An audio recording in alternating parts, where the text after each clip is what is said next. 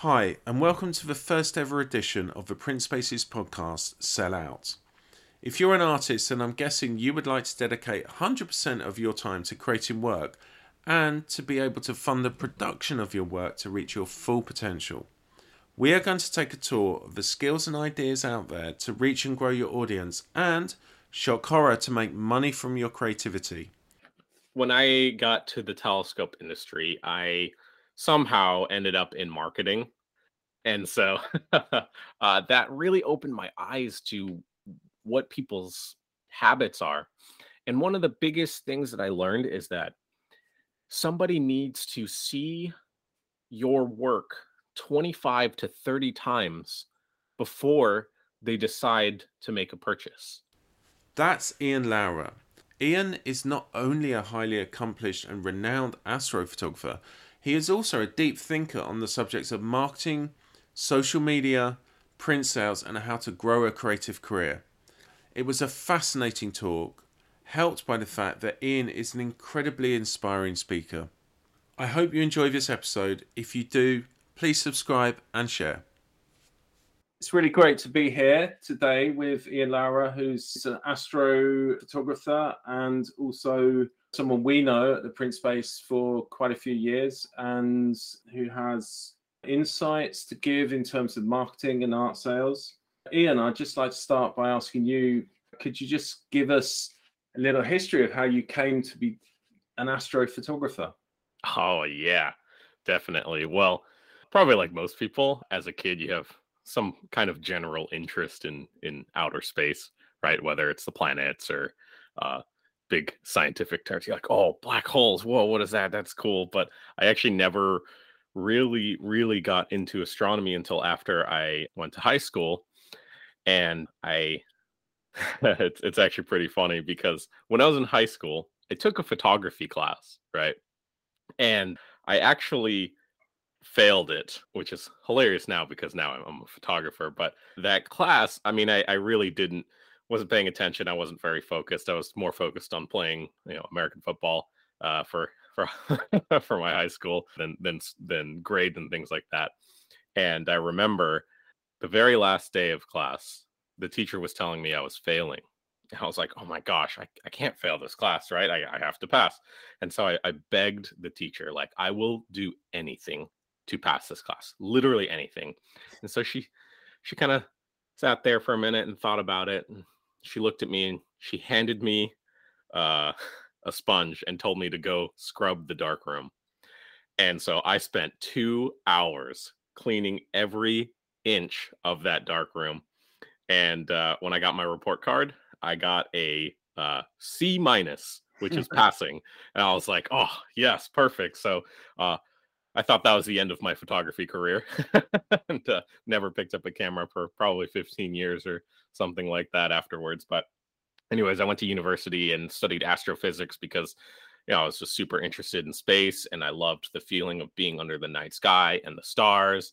And I would watch a lot of documentaries on television where like they would have those cool time lapses of the stars moving behind observatories and things like that. And I thought it was so cool.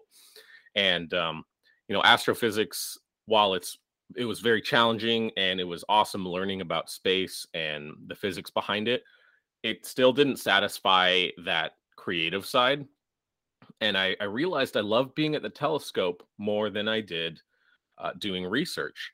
And when I graduated college or university, I went on to work in the telescope industry. And that's when I realized that it wasn't the Hubble telescope or these, $1 million observatories that were taking these incredible images of deep space, but it was just people like you and I with the right equipment and the right ways to process images that were taking these incredible images of deep space, of nebulas, of galaxies.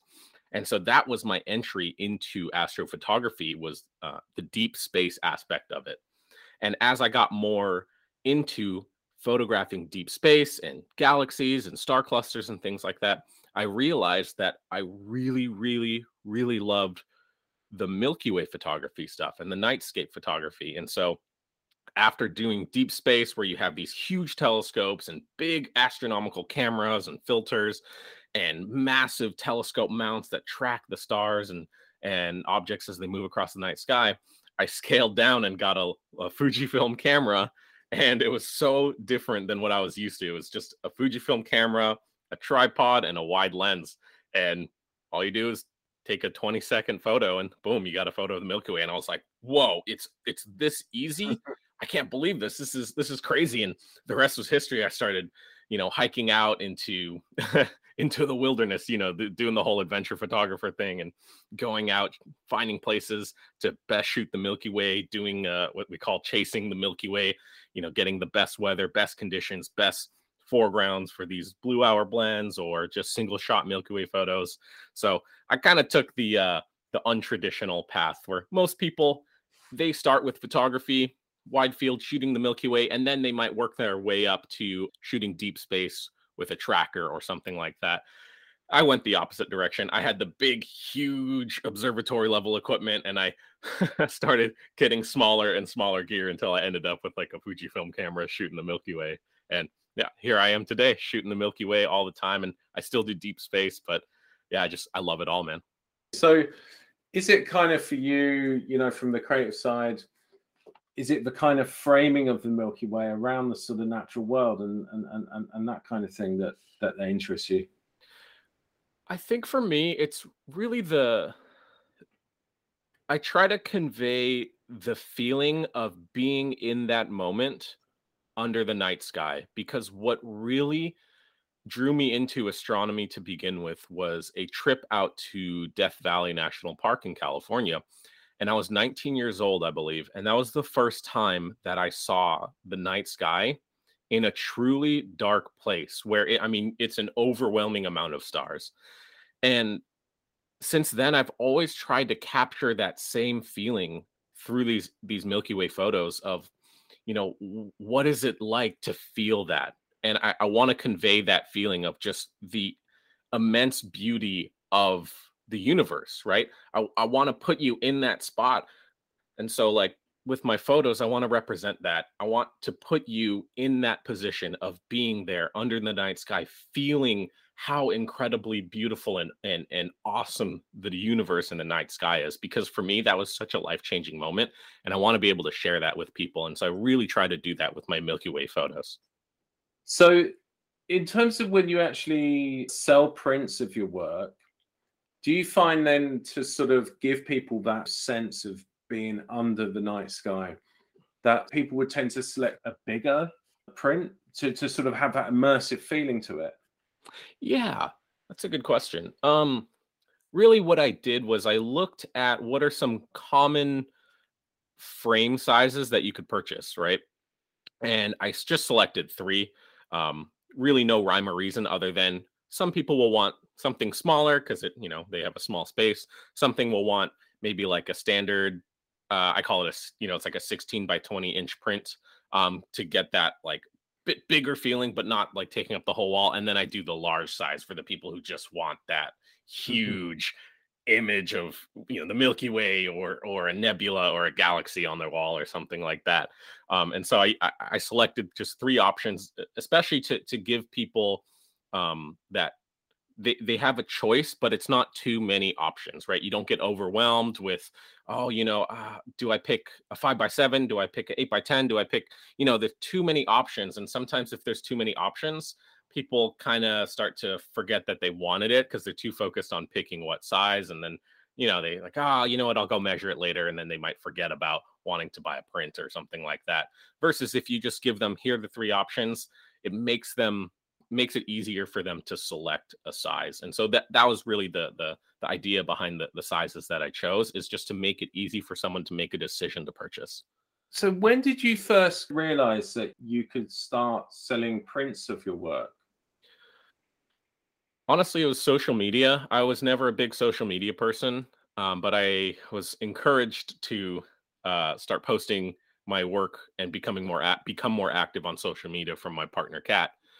Machen, who's an incredible artist as well, because she's like, look, I guarantee you people want to see it. And so I became more active on social media, almost doing like that whole, I'm an influencer kind of thing, just like posting all the time, giving people updates of where I am. But it was more from a place of, people were actually interested in what it's like to go out and take these kinds of photos. And so I brought those people on the journey to take these photos. And every time I would post a result as a photo, or a TikTok video, anytime I would post something on Twitter, I would get a load of people asking me like, "Hey, do you sell prints? Mm. Is this a print? Where can I buy this?" And that started to plant the seed in my mind that people want this stuff, and people want the universe and the stars in their homes. And the biggest connection for me was, it's not just that people want this cool print in their house, it's that they're missing the stars in their life, and these prints, these images of space, can bring the stars back into their life, because a lot of people, most of the human population, lives in light pollution, and so they can't see the stars as I saw them when I was 19 years old, out in Death Valley. And so I wanted to bring that to them. And by being able to convey that message and say, like, look, these prints bring the stars back in your life, I feel like that really connected with people, and just gave them another push to be like, yeah, you know what, I do want the stars in my life. I don't get to see them every day. And so that really helped. That kind of messaging helped me, I guess, get more people interested in wanting these prints. On social media, you can reach a wide range of people. Do you find that these are people who are from the astronomy community, or they're people who discovered you through the algorithm? I would say it's a good mix of both. A lot of the astronomy people, they're just astronomy fans, right? They just like space, or they like sci-fi.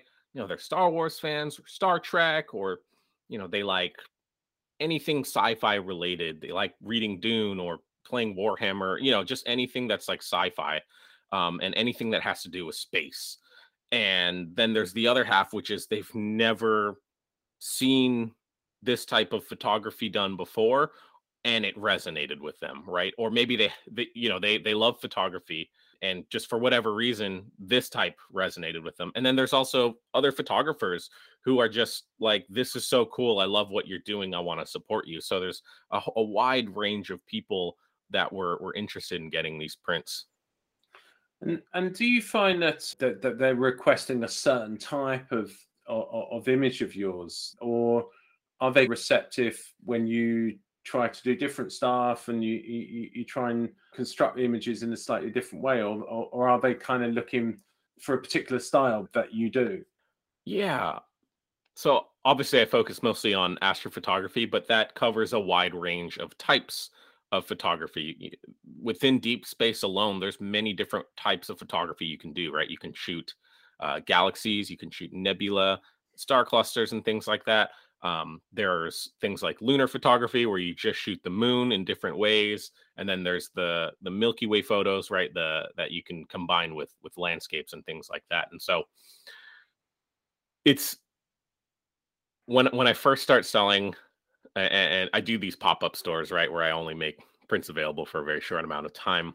And I always play this game with myself, and I'm like, I guess which one is the type of image, like which one of these prints, let's say I'm selling 8 in this pop-up store, which one is going to be the most popular? And I guess, right? I'm like, I think it's going to be this one. And I'm always surprised once the print store's over, I check Shopify statistics and see which one was the top seller. My first store they all loved the like pink deep space photos, like pinks and blues and purples, and it was like the Orion Nebula, and people loved that one. And then this other print store that I did, it was a Milky Way photo over Haleakala crater in Maui. And for me, I was like, well, people like the deep space one, so I included a couple more deep space ones in the second store. And then all of a sudden, it was the Milky Way one that people like. So it's just hard to really say like which one people love. So I just play that game. I like guessing and then checking the numbers afterwards. Do you get it right generally, or do you kind of get to know what you're following like, or should you just try and tune that out and just make the work that you want to make? I generally try to. It's I kind of do like an 80-20 rule. where it's like 80% I'll look at the numbers and be like, what was the most popular? And then I'll start to trend towards that. But then there's the other 20% that I reserve for just like gut feeling of like, maybe I have an image that doesn't fit with, what the numbers are saying, but I feel like, what, this one I think will do really well. And so I'll throw one in there as well. So usually I look at the statistics and the numbers to help guide my decisions, but I still hold that 20% for just intuition and gut feeling. So I'm not 100% only by the numbers, right? And I'm not only 100% intuition, right? I tend to be more, I guess, data driven, and that's probably the astrophotography, math side of me, but I still want that room for some gut feeling intuition in there. In general, it sounds like the print sales for you just kind of evolved naturally, and it evolved from a passion in what you were doing and a passion in what you were following. But how important is it for you to sell prints? What's your motivation for doing it? Yeah. So actually, I actually started selling prints because I wanted to pursue astrophotography full time. And I didn't really know any other way other than to just sell these prints and then see if I could get some like, brand deals and things like that. But I actually left my job back in 2020 to pursue astrophotography full time with the intent of, well, I have to find some source of income, and these print sales will help support my new lifestyle, which is just traveling around, taking photos, using telescope equipment to photograph the night sky. And so, in that very early stage, it was extremely important for me to be able to have some success with these print sales. And I was honest with the the followers that I had. I told them like I'm doing this. I'm taking this leap of faith to see if this works. Your support really helps me bring the stars into your life.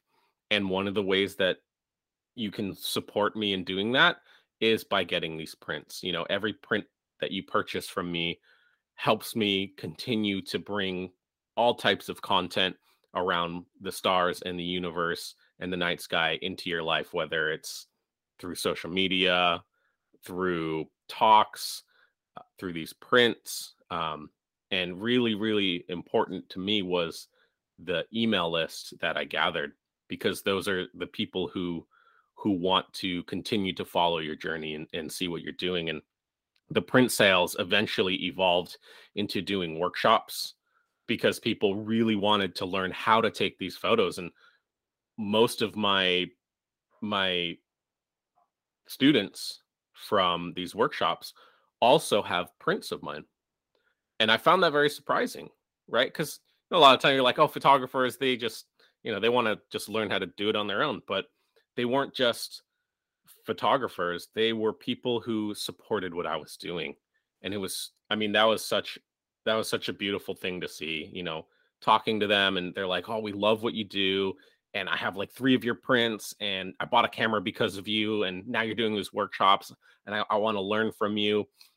And so it's incredible to see how it evolves from, just being, okay, I need to sell prints so I can just keep doing this and just keep going and keep taking photos and, get the support from the community and the people that follow me, to now they're becoming, I guess the best word would be like a super fan, right? Mm, Um, mm. and it's amazing. It's beautiful. And I feel very, very grateful for that opportunity. You touched on something there about honesty. And, one of the things that from talking to a lot of people who have built social media followings that are very engaged in what they're doing, that they're really putting across a very honest picture of themselves, which goes contrary to what the perception is of social media. Would you say that's fair to say that you feel the best way to grow genuine engaged following is really put your personality out there? Of course, like you don't want to be stale, right? You don't want to be just another face, little icon on a social media platform. Like you want to show people who you are because you will attract the people who like your personality and like what you do. There's no need to I guess, as social media, it's like being fake, right? You don't want to be this fake person. Like people, there's no one else in the world like you. So why not use that to your advantage? Right? Hmm. Be yourself, right? Be it's such a like cliche. Every time I hear it, I'm like, oh yeah, right. Be yourself. But it's a cliche for a reason, right? It's so true. Like there's no one else like you in the world. So use that to your advantage. And what's the saying? Your vibe is your tribe, or like your vibe attracts your tribe, or whatever it is. And so the people who like what you do and like who you are and your personality will be drawn to you, but they won't be able to find you if you're not active on social media, right? And so that's really the key is just remaining active, but also being yourself. The way social media has evolved to enable you to do that with things like obviously a lot more video driven now, and the ability to present live and things like that. Do you feel like it's kind of got easier to communicate with a fan base and put across your genuine passion for what you do? Yeah, it's definitely like there are fewer barriers to entry to um, communicate your passion and what you're doing, going behind the scenes, going live, and things like that. But I think also if you're new, there's this added pressure of like you have to do it all. You have to go live all the time. You have to be posting on social media constantly. You have to constantly be engaging and reply to every comment and everything like that. And that can be hard as well and can take a toll. I think it should just feel natural, right? For me, I go through phases of like, sometimes I'll take a small break from social media and then I'll be super active and kind of just like a sinusoidal wave, just constantly in and out, because that's what works best for me. But there's still that element that you have to be engaged. You have to be engaging for your audience.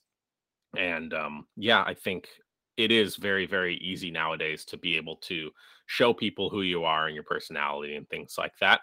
And really, it's just doing it. So if you're like a brand new person, you have zero followers on social media, just right, start, connect with other people, start commenting on their images, join communities. I mean, Twitter is a huge place right now for photographers. Great place for people who want to meet other photographers and get inspired. Great community over there. And for people who want to do like, I think Instagram Reels is like the new thing that's being pushed, which a lot of people might not like.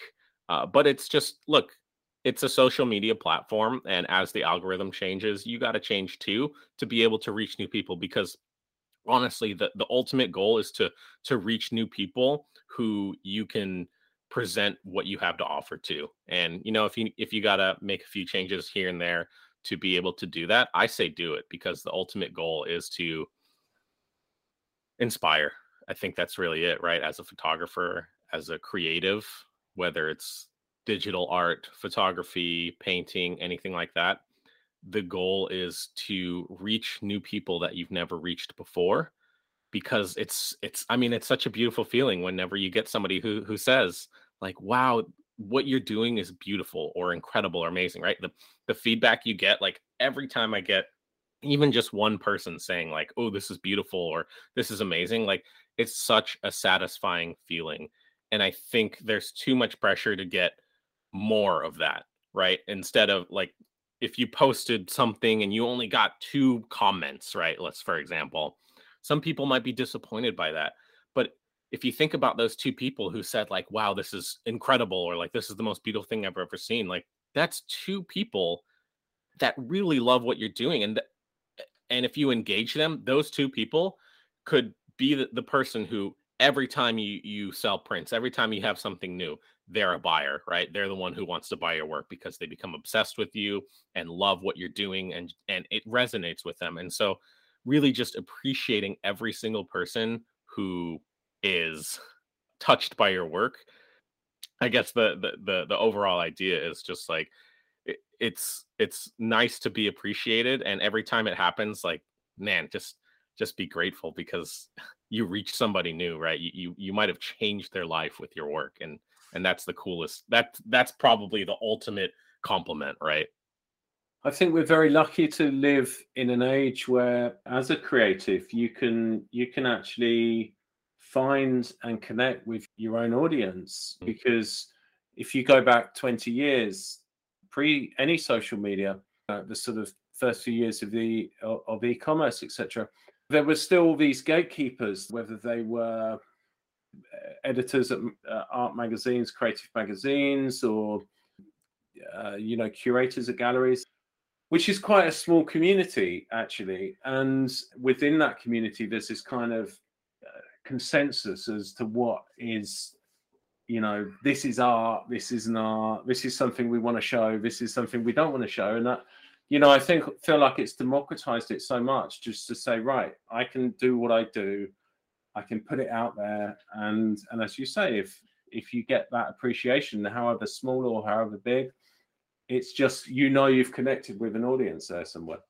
Yeah, definitely. There's no I guess the only gatekeeper is the algorithm of the of these social media channels. That's really it. But yeah, like luckily for me, and I never came from that art background and I never had experience having to deal with that. But I would always, it's something you hear just like on your peripheral of like that's how it's done. And uh, I guess not coming from that world, I just never took it to heart. I kind of just ignored it and was like, look, people like what I'm doing, and they they want to see more of it. So I'm just gonna continue to I learn from the audience, right? They tell me what they like, they tell me what they're interested in. And actually these like social media channels help you with that. They with their like insights and statistics, they kind of tell you what people are gravitating towards, and your audience will tell you as well. So it's been super helpful to be able to utilize social media in this modern day to your advantage. I was speaking to someone who was saying that they see people on social media can have that freedom to like experiment a little bit more about what they put out there, because they can put out a range of things and see what people are sort of vibing with and seeing what they like. And your art, in a sense, or your creativity becomes like a two-way conversation. You kind of think of it in the same way as well. Yeah, you get instant feedback, right? You can get immediate feedback from your followers and from your fans, and that's so powerful because you can just immediately know what works, what doesn't work. If you try something new, you can tell if people don't like it. And the beautiful thing is like you can just try something else. Mm. And again, the instant feedback is so powerful, and being able to just directly communicate with the people that like your work. It's you don't have to wait, right, to throw a launch or I guess like a show or something like that, and be like, okay, well, people like this. Is this something that people want? You don't have to wait for that anymore. Like you know exactly what people are going to like and not like, and almost with that, that's your strategy for determining what is going to be successful and not. Like you know what your audience now enjoys and what they like, what they gravitate towards immediately, right? Again, that instant feedback, which is super, super powerful. I'm often interested in that moment on social media where someone goes from, that's nice, I really love that, that's really brightened up my day seeing that, and they go past that moment and they say, I want to buy a print of that.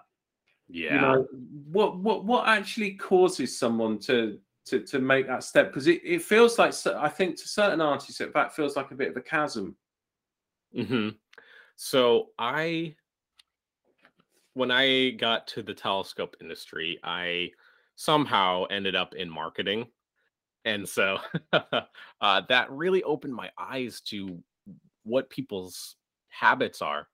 And one of the biggest things that I learned is that somebody needs to see your work 25 to 30 times before they decide to make a purchase, right? And that's why you see so many companies have like ads in sometimes like the most random places, right? A billboard where you're like, billboard signs don't work, right? Or let's take Red Bull. Like, why are they sponsoring sports? Like, it doesn't make me want to get a Red Bull. Or you see the Red Bull car driving around, or you see the commercial, or you see YouTube video. But then all of a sudden, they're hitting you in 25 to 30 different places. And you're like, you see the Red Bull at the gas station. And you're like, yeah, I'll grab a Red Bull, right? So just applying that logic, but to social media and to creative work, posting your stuff a lot when the time comes to it. Let's say you have a show, where you're going to be, selling your prints at, whether it's a live event or maybe you have an online store and you're going to be releasing a new set of prints soon. You got to let people know that it's there. So 25 to 30 times, right? You got to be posting about it constantly, which almost is counterintuitive to what a lot of creatives might want to do. They might think like, oh, people are just going to think all I'm doing is selling my work or whatever. But every time you post, you don't have to tell people like, hey, buy this. Hey, I'm selling a print. Buy this. Hey, buy this. Like, you just show people that it's a print, right? Almost like, sure, you can have a couple of posts that say, hey, I'm selling prints. This one's available. Like, let me know what you think. Or, hey, I'd love for you to get this one. I'm selling these. But you can have other types of content too, that all it is just talking about it, right? It could be a picture of you holding the print. And I do this a lot, right? I have a photo of me holding the print. So one, they get to see you, which is very important, right? People want to connect with you. They connect with your art, but really they're connecting with what the art what you're saying about the art. So when they see your face and the art, it's like a double whammy. But holding it, right? Again, it gives people the idea like this is a print that's going to be available, but you don't even have to say anything like that, right? You can just say, the background, how I acquired this image, or what this image means to me, or asking the question to your audience, like, what does this image mean to you? Or talk about the colors, or even talk about the print quality and the production process, anything like that. Again, it's just trying to find different ways to show people this print that you have, and hitting that like idea of like 25 to 30 different times where they see it, whether it's a story or like an Instagram story or a Twitter post or a video. It just constantly showing people, and that's what really gets people who would have never bought before to become interested in what you're doing. And then again, they see it so many times that, hey, you know what? I do want to grab one of those. That's really, really cool. Especially when you tell the story. It's not, because again, the 25 to 30, you don't want to just say, hey, buy this. I'm selling a print 25 to 30 times. People will not like that. I wouldn't like that. And I would feel very strange just doing that. It feels so unnatural. But giving people 25 to 30 different opportunities to see your work, right? And maybe in a couple of those, like 3 or 4, you say, hey, these are going to be available next week or whatever, right? That lets people know, and really takes those cold cold leads into warm leads and makes them hot leads who are just like, yes, I want this, I want it now. So kind of that strategy, the marketing behind it's really, really powerful. You say that kind of strategy, it makes a lot of sense. And often we go to the store and we reach for a brand and we don't even know why we're reaching for that brand. Like, it's just something very deep and very subconscious, recognition, familiarity, but also, a love of it. But similarly, you might have a love of something and not reach for it, so I think it's turning that love of something into an action. But then again, a lot of artists, it kind of feels like it goes against what they've learned or what they've been told, like in terms of, being actively commercial like that. And yet it's the right thing to do. So, like, what would you say to artists who feel like kind of a little bit awkward pushing their work forward like that? Yeah, definitely. Well, there's 2 ways you can approach it. The first way is the probably more boring generic answer, which is the social media algorithms. And I'm strictly talking about social media because the majority of my print sales come directly from social media. So that's the approach that I'm taking here when I talk about this stuff. But most of the time, the algorithm that social media platforms have will not show your followers what you're presenting, right? If you make a post on Twitter or Facebook or whatever, and let's say you have 1,000 people who follow you, the algorithm, not all 1,000 of them are going to see that, right? Maybe 50 will see it, maybe 100 will see it, but not all 1,000, right? And so you can just think of it as like, if you're continually showing that content, it gives you more opportunities to reach the people who are already following you but aren't getting reached with your content, right? So that's one way to think about it, right? And it's like, Mm. okay, I'm posting a bunch just so I can reach everybody who, because not everyone's on social media all the time, right? Mm. And so if you only post it once, you only reach those 50 people. If you post it 5 times, maybe you reach 150 people. If you post it 20 times, maybe that's how you reach all 1,000 of the people who love what you do. And really, we're just doing it to showcase, how cool this stuff is, how cool what we're doing is. Because that's at the end of the day, that's what we like doing, is showing people our creative side, and we want everyone to see it. And the way to do that is to show it to all of your followers and potentially gain more. And the only way to do that is to be posting a bunch. But then there's the other side of it, which is like, look, you can make a living doing this. And the way to do it is to use these kinds of strategies. You have to put yourself out there. If you're creative, it's really people are connecting with you, right? And the art is the way that they can connect with you, right? And so if being able to buy a print or some kind of something that you're selling helps them connect with you, then let that happen.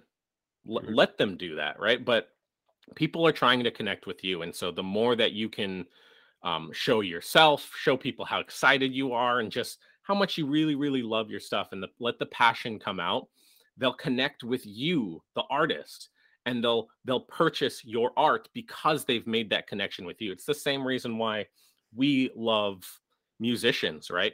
We love actors and actresses, and we love what they do. We love who they are. Like, take your favorite band or musician, we love what they do, right? We love the music, we connect with the music. And so what do we do to show our appreciation for connecting their music? We buy a piece of merchandise, or we buy a limited edition whatever that they offer, a vinyl record or something like that, because we connect with them as the artist. But you would never know about it, right, if they never told you. So you have to tell people what you're doing. That's really it. Even if it's uncomfortable, it's only uncomfortable for a little bit, right? Like, imagine when you first started posting on social media, that was probably a bit uncomfortable, but now you've become more accustomed to doing it, right? There's just a small barrier to entry where there's a small uncomfortable phase, but then it becomes natural after a while, and it's the same with anything.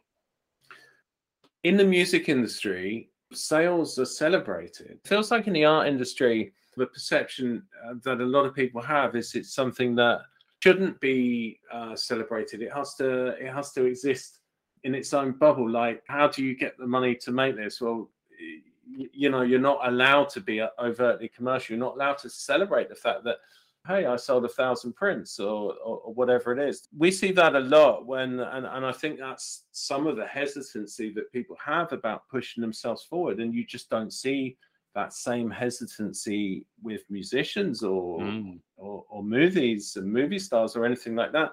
They're quite happy to promote their work. right. Yeah, it's the concept of being a sellout. But I think that really is it, right? Like, fans of musicians will tend to, like, let's say hardcore fans that watched a band grow into success.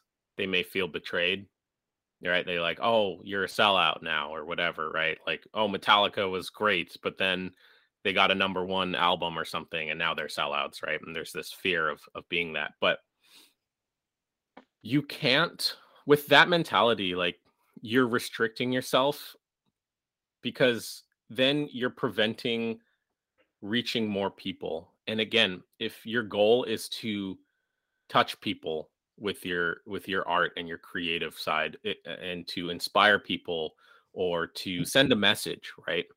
You can never do that if you restrict who you're reaching. And really, who's going to criticize you for having success? Is it other artists?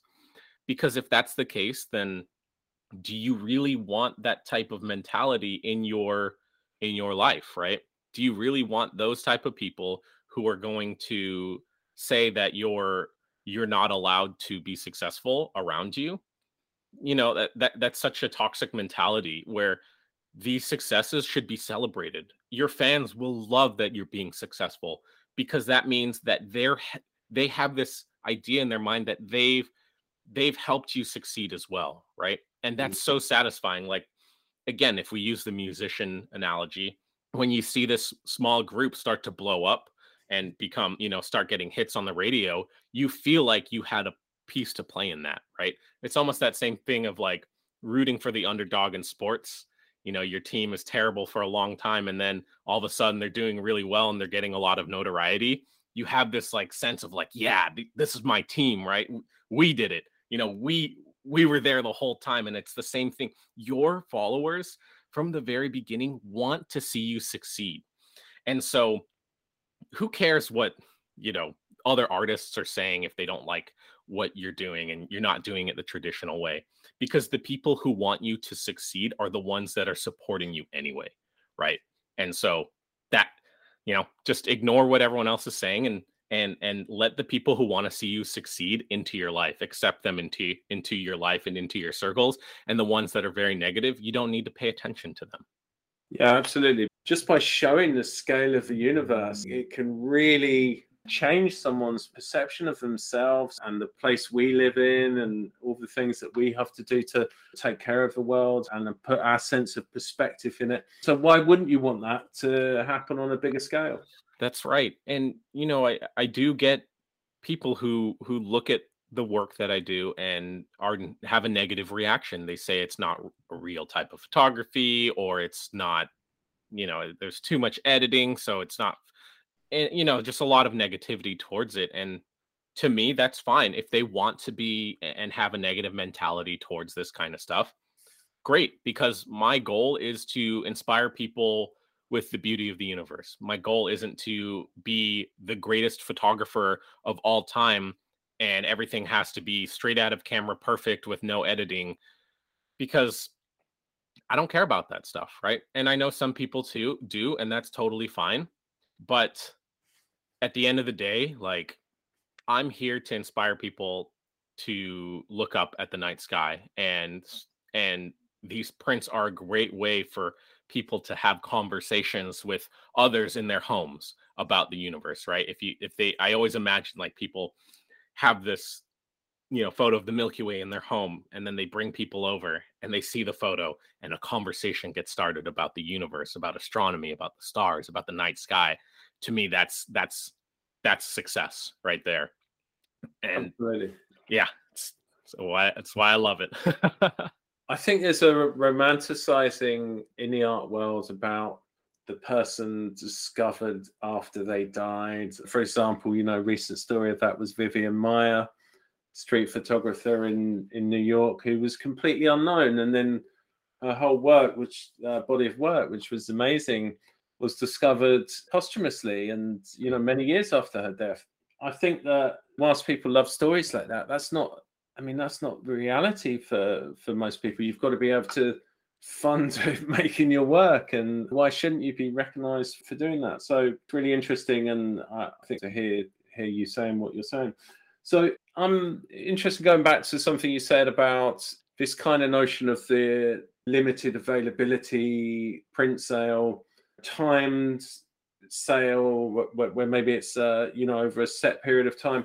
I think you're quite a big advocate of doing that. Could you talk to me a little bit about that? Yeah, definitely. It's definitely a marketing strategy first and foremost. And essentially it's making your work only available for a limited period of time, right?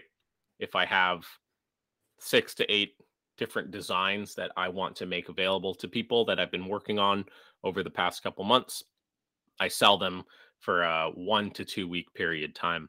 Because one, it gives me, well, it gives people the sense of urgency of like, this is the time to get it, right? Who knows when these will be available again? And so that sense of urgency is a great way to get people interested, get people talking about it, build up hype, right? So if you only have things available for 1 to 2 weeks, you can spend a whole month hyping it up, right? And that's so important. Again, like I said earlier, 25 to 30 times people need to see it. If you have 4 weeks to showcase what is coming to people with your work, that's a great way to do it. is having that time period. And as you get closer and closer to, you can have a store launch, right, and a celebration. You have a moment of like, you have a peak moment, right, where it's like, yes, it's here, let everybody in. And the beauty behind these limited time stores too is you could even take it a step further and only have a limited number of items available, right? So that takes it a whole step further, where it's not only the stuff is only available for a week, but there's a limited number of them, right? And so again, increasing that sense of urgency for the people who have been following you along your journey, whether it was the past month of learning about what you have to offer, or following what you've been doing for years, and it gives them another time, another chance to be like, yes, I can get something, but they have to hurry, right? And so developing that sense of urgency is huge. So that's one aspect of it. But then the other aspect is when you do these, I guess pop-up stores is the best way to describe it, where you make your work only available for a limited amount of time. It gives you the ability to focus on your work, the months after, right? You have this spike of income from people purchasing your work. And so now you can go back to just focusing on doing your very best at your craft, whether it's photography or digital art or painting or something like that, right? So you don't have to continually think about like, oh, I gotta sell a couple this month, right? You give yourself wiggle room when you do these pop-up stores. And so I think that's really helpful, because if you're continually stressing about like, oh, money, money, money, it's going to affect your work, I'm sure, right? And then you're going to have to split time between doing work, and then, okay, I have to sell more stuff, or I have to, think about generating income in other ways. Where this way you can have these nice spikes that give you the buffer room. So, if you have a 2-week store and then you take the following month to just focus on your next work, or following 3 months to focus on your next set of work, and then you have another spike, and you continually grow each time, and you build an email list so you have people you can contact directly, so you no longer have to work the social media algorithm. And each time you do these launches, you're just growing bigger and bigger. And I for me, and for a lot of the people that I work with, who I've helped model this this model after, it's worked tremendously for them. I think that ability to be able to sort of focus, okay, this month's about my print sale, and then this next month or 6 weeks or whatever it is, it's about making work. I often think if you can follow something through and just think about one thing for a period of time, then you just do it so much better. Because otherwise, if you're doing every single day, you're doing like 2 hours of marketing and 2 hours of customer service or whatever it is, and then 4 6 hours of researching your work or your next, it's kind of hard to get into something to the depth that you would do if you were just doing it constantly for like a month Exactly. or something. Yep. Exactly. I'm interested with these sales when you do them periodically.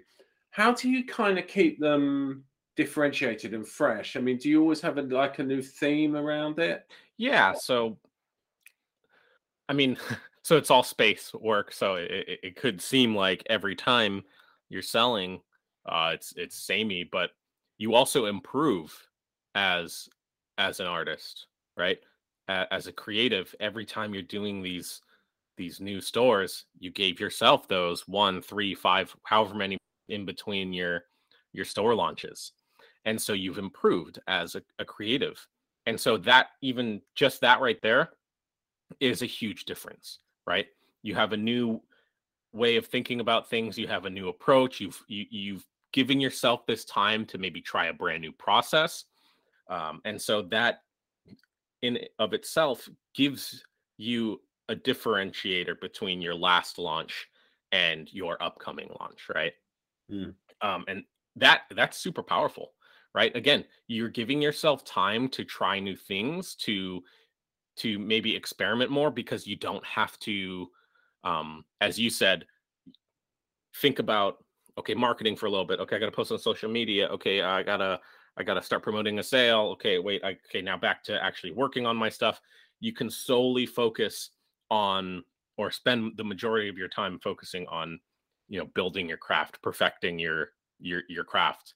And that um, will be the biggest difference between your first and, like, say, your previous launch and your upcoming launch. And yeah, there's a lot of ways you could think about it, but that probably is the biggest and most powerful one. And I think a lot of questions that people would ask is like, well, why would somebody who bought last time want to buy again? Right? That's a Mm, question that mm, that comes up a lot. But you'd be surprised how many repeat customers you'll have. It's very, very surprising. And also word of mouth. Those people who bought from you, they want their friends to also buy from you. Again, they're your supporters. They want to see you succeed. And you mm. can even ask them, hey, again, you have that direct connection now. They're buying from you. You have a connection with your audience. You could say, if you have friends or family who would be interested in my work, please let them know. It would make me so happy, you know, and actually communicate with them too, right? They're people, right? Like, I love when I send a direct message to a musician that I like. Um, I like small artists, so obviously they don't have millions of followers yet. But I love when I reach out to a smaller, like a creative with a smaller following, and they reply.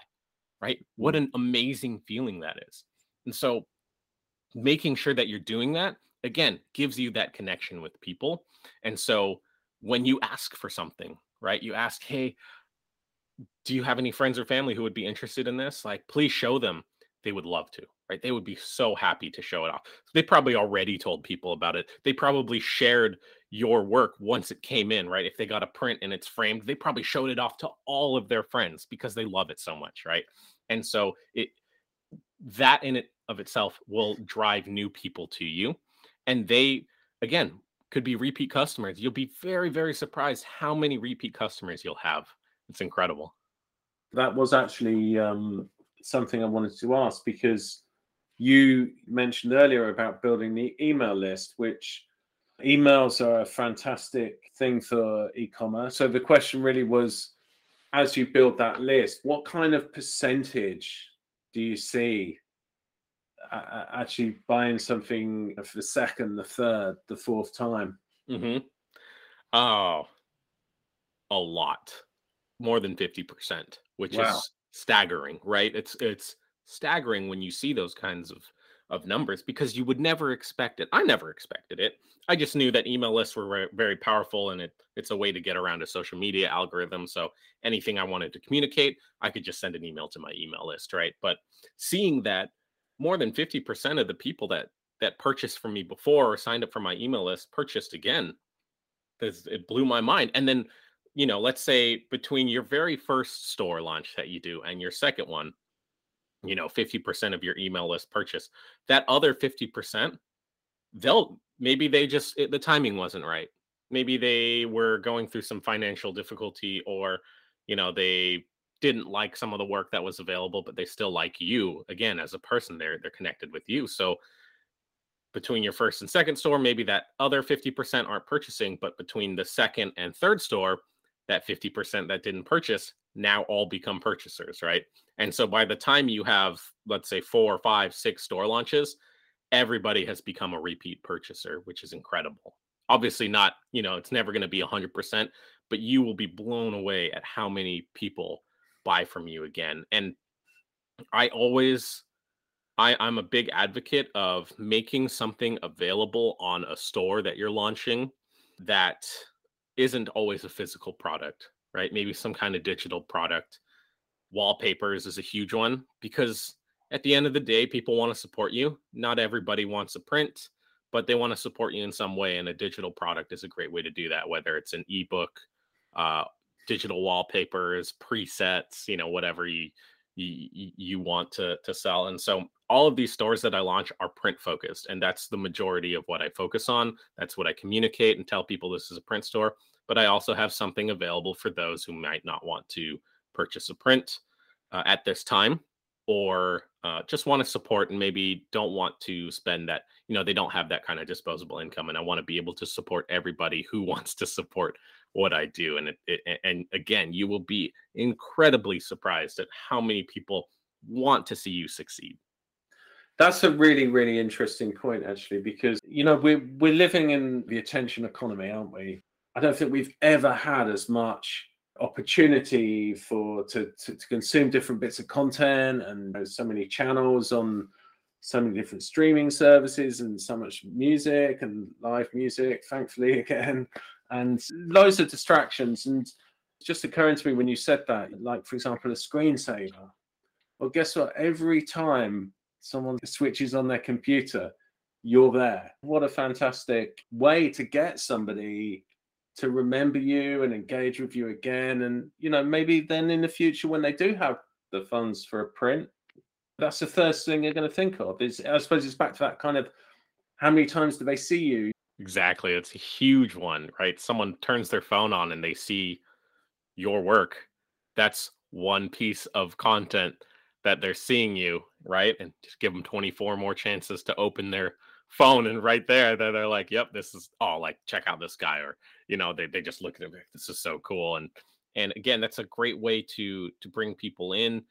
And, you know, f- one of the strategies that I love doing for these store launches is announcing it via an email list, because again, not everybody on social media is going to see you say, hey, the store is live, right? If you're doing a store launch and you say the store is now live, again, you are at the mercy of the social media algorithm. And so maybe your store is live announcement only reaches 15% of your followers, but if you built up an email list prior to the store launch, you go directly to people's inboxes telling them that the store is live, and limited number of prints available, right? And so it makes them want to get in there. And so building up your email list before your store launch is so powerful, because you circumnavigate the social media algorithm and you go directly into people's inboxes.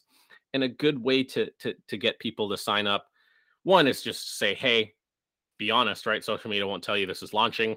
So join my email list so I can make sure you are notified when the store goes live.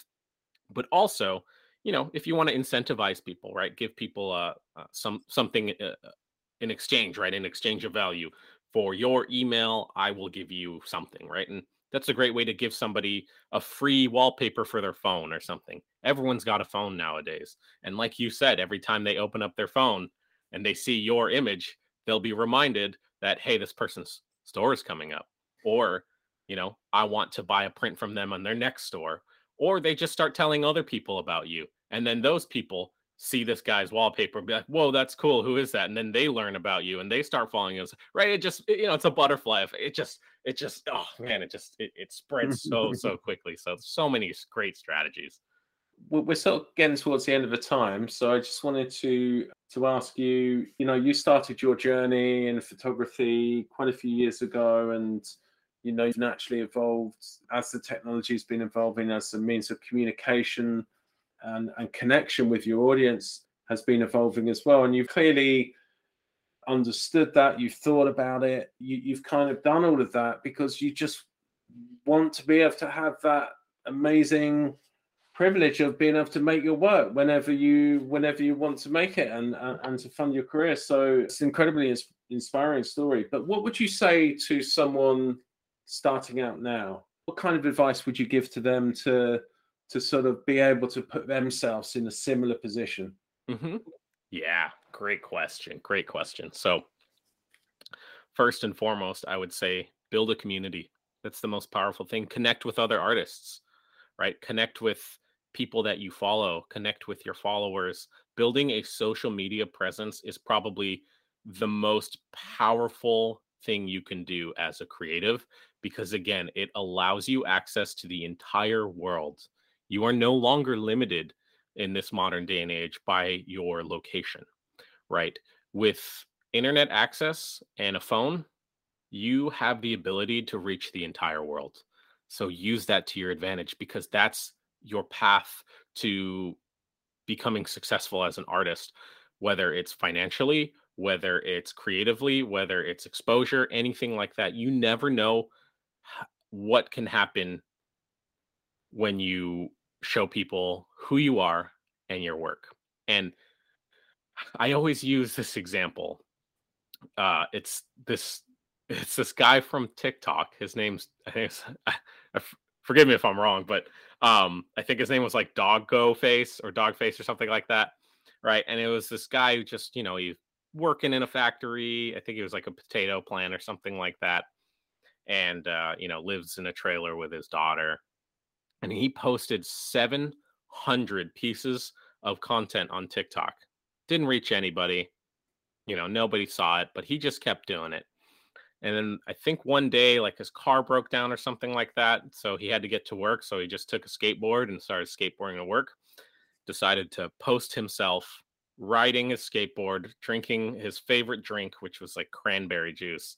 And he started singing along to Fleetwood Mac. I think it was Dream, that Yeah, song. yeah. And he exploded from that. And now, he got like his own millions and millions of views, and he just blew up from that. And now, he's got like sponsorship deals and he's got like people, he's like a celebrity now, an online celebrity and this and that. But the point of the story really is that you shouldn't look at view counts and followers as a demotivator for success, right?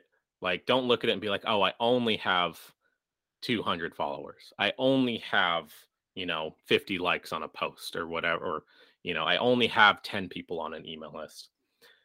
Put yourself in a room and imagine those 10 people on your email list are standing with you in the room. 10 people in a room is quite a bit of people, right? And now imagine you can communicate directly with every single one of them and be, you could be yourself and be honest. Imagine that connection. And imagine the next time you get this gathering, all of a sudden now you have 20 people on your email list. Imagine 20 people in that room and just keep doing what you're doing, grow your email list or your following, right? Keep posting. Then you get to 100. Imagine 100 people in a room with you. Most people are scared of talking in front of 5 people, right? Now imagine talking in front of 100 people. And so the power of having a social media presence, even if you only have 100 people, that is so powerful to have. Because again, if you're imagining 100 of all 100 of those people in a room with you and they're waiting for you to say something or post something, right? How cool is that? They want to see what you're doing. And so it's not how many people follow you and things like that. It's like, what are you doing with your audience? What are you showing them? Right? If you're being if you're being the best version of you can be, that's how you're going to be successful. And so being active on social media, really, really engaging with people, building a community. And you know what? We all started from zero. Thanks, Ian. Amazing advice there, and it's really inspiring to hear your story and the way you view the world. And we wish you all the success in the future. Thank I you. appreciate it, Stuart.